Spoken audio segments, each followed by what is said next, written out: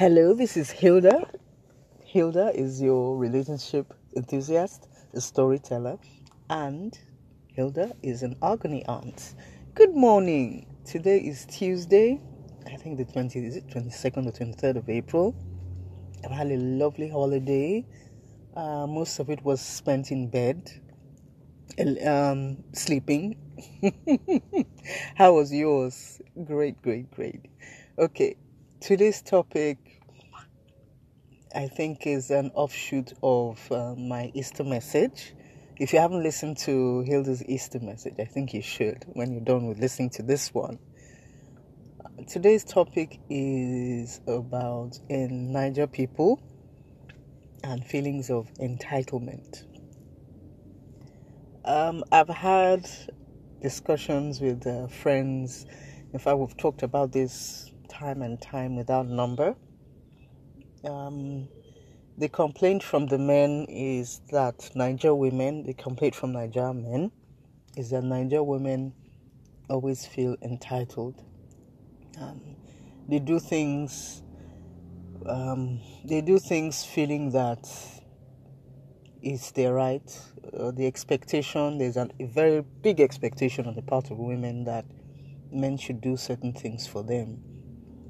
For the men too, well, on the side of the women, Niger women also have their grouses too with the Niger men about this feeling of entitlement. So, as I usually say, if you have any comments to make, you want to give me feedback, you just have your own opinion. Please feel free to download Anchor and make a comment. There's a button somewhere, where you can make a comment, or if you prefer to write, you can send me an email at hildashoulderforyou@gmail.com. The 4 is figure 4 and the U is letter U. Okay. So now, why do we feel, Niger people, why do we feel entitled? If you've been listening to my podcast, I like to always go back in time. In education, they say you move from the known to the unknown. So I will also add that if you want to project into the future, it's wise to look back at what the case was, what history says, and then you can make a projection. You can learn from your mistakes. In 1882, there was something called the MWPA, the Married Women's Property Act, that was enacted in England.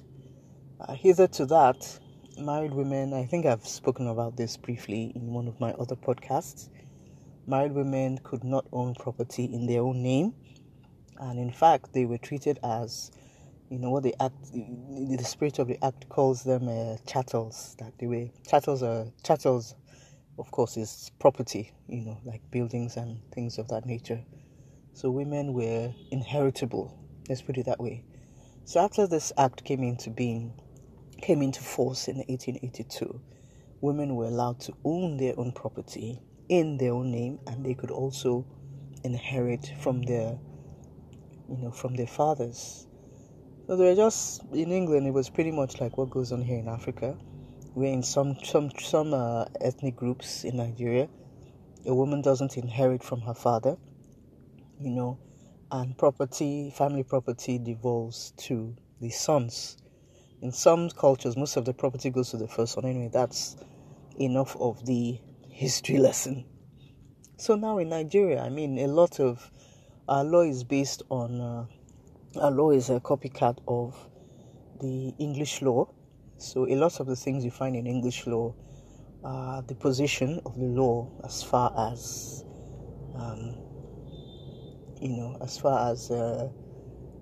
the Nigerian position is. So it means that Nigerian women to have a right to property, it means they can buy property in their own name. Now, there is no distinction between a married or a single woman. So a single woman can do as she pleases. She can buy and sell and own property in her own name, and a married woman can do same. Now, the idea of and this is very tricky. The idea of getting married, where you hear that the man is supposed to leave his family, or indeed has left his mother and father, and has cleaved to his wife, and the two twins shall be, and I underline this, one flesh. I find it very interesting, the issue of unity, the issue of fusing two different people from two different backgrounds, two different values, two different outlooks, with two different many a thing. Fusing these two different people with two different DNA combinations, fusing them into one, is not humanly possible. I mean, we've been told that even twins, identical twins, cannot be identical in personality. They can be identical physically, but not personality-wise. So I'm wondering how a woman that has a different background and different outlook on life and all of that I have mentioned before will be fused with her husband, and both of them will act like one being. Well, spiritually speaking, I'm not going to go down that route to start to argue about the vision of marriage and all of that. Not interested. I'm just saying that practically speaking, two parties are coming into this marriage to be as one. I think it should be to be as one as much as possible. Because even with your siblings who had the same training background as you, we all grow up and we all turn out differently, And if you believe in destiny, we all have different destinies, so it's not possible. But one thing I find very interesting is the issue of, is the way we all treat property. I know that growing up, I heard a lot of my my mom, my aunts, and the rest of them, maybe they're having a gist or a gossip about somebody, a married woman that bought property in the name of her husband, or bought assets in the name of her husband, or gave all her money to her husband. And I remember how they used to sit down and laugh and call whoever it was names.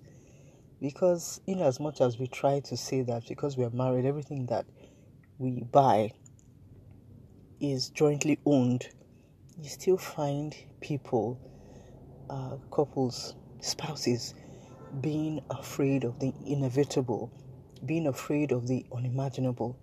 Supposing I buy property in the name of my wife or whatever, and at the end of the day, maybe after 10 years or how many years, she falls in love with someone and decides to run away, and meanwhile she's taking away all of my wealth. And for the woman, it's more or less the same thing.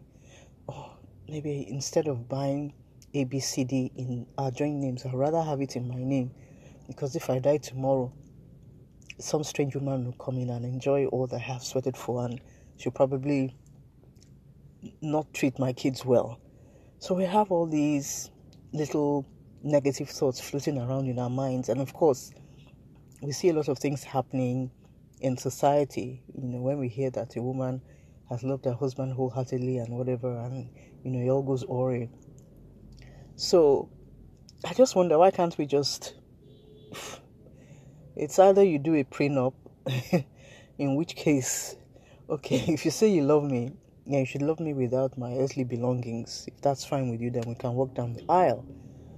But then again, I really don't see anything wrong again with buying joint property. It depends on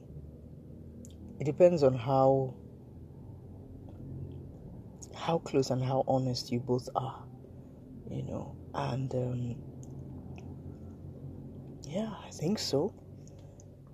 In Nigeria, it's really very difficult. Men and women go through a lot, but it happens. We've seen couples who have been very honest with themselves, have no secret accounts, do everything together, seek each other's permission before they touch each other's stuff, and it works, but it's very rare. It's not a very common thing. Okay, back to the feelings of entitlement. Sorry, I strayed a bit. For the women, I think our expectation, okay, let me start from when you're newly dating somebody. Is that correct? Okay, let me start from when you start dating someone new. Well, it starts like this. Maybe you live alone, maybe you have a little room to yourself, and you've passed the phase of maybe you met him on social media or not, or you were introduced to him, and you've passed the phase of what do you like, what are your favorite colors, what kind of songs do you like, all that introductory, initial getting to know you period, and you now want to move to the next level. So it's probable that he comes to your place or you go to his place. Now, the more you go to his place, the more you feel that this is my guy. Maybe you see one or two things in his room, and because you are now, you want to express your tentacles to show that this is my guy. Maybe you take one or two things, or you go to his room and see something you like and take it home. Maybe, I'm just using that as a very pedestrian example. And maybe even see money, and you need to buy something, and without asking for it, you just take the money and do whatever. And maybe when you remember, you send him like, "Oh, honey, I took 2,000. I needed to pay ABC." And in the case of the man too, we have such things. The man too probably does the same thing, or he just comes over without saying he's coming over. A lot of people just take that for granted, and they just feel that, well, for God's sake, we are dating. Why should I tell you each time I'm coming? The truth is that it doesn't augur well for every single person. Some people are really very into themselves, and they love their freedom. So one of the things that goes out of the window once people start dating and start feeling like, well, I'm entitled to this. After all, is she not my babe? She must do some certain things. It is my right as her boyfriend. Are you God? And for the woman, the woman starts to feel at some point that, well, this guy is rich enough. I should be on his payroll. It's my right as his girlfriend. Did you create him? Are you his mother? I think at a point when the relationship goes on like this, this feeling of this is what you owe me, it is an obligation. All the things that we do for each other as lovers or spouses, they are all privileges. Even in a marriage, I would say, dare say so, that they are privileges. Yes, the law says that they are rights. That, okay, you owe your wife a duty to feed her, clothe her. It's not even the law, This is the church or the mosque or whatever they face. But they are all privileges. Because even if you take care of your wife, there is no rule that says that she must eat caviar and champagne. The rule is that she must eat basic. You understand? So, if we try to rewire ourselves and to go back to the initial dating period when we were asking, can I borrow your car? Not just to go into your boyfriend, maybe your boyfriend or even your husband has 3 or 4 cars, and you just take the keys, and it's just assumed that it's okay with him. It might not be okay with him. It just might not be. So sometimes those little things, giving this other person that respect, and then recognizing the fact that whatever is theirs is theirs. It is still theirs. It may say Mr. and Mrs., but somebody paid for it. He probably paid for it, or she paid for it. So it's good to give that person that kind of respect. It makes the person realize that, oh, well, this person acknowledges that though this is for us, I bought it. It's giving me, she is giving me that kind of respect. And then it makes it makes the first person feel that this person is not just into my things, but into me. And it makes the other person relax and trust the more.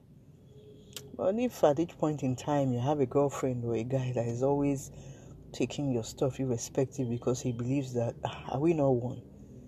And probably the guy doesn't even have a farthing to his name. I mean, after a while, feelings of discontent and anger and bitterness begin to creep in.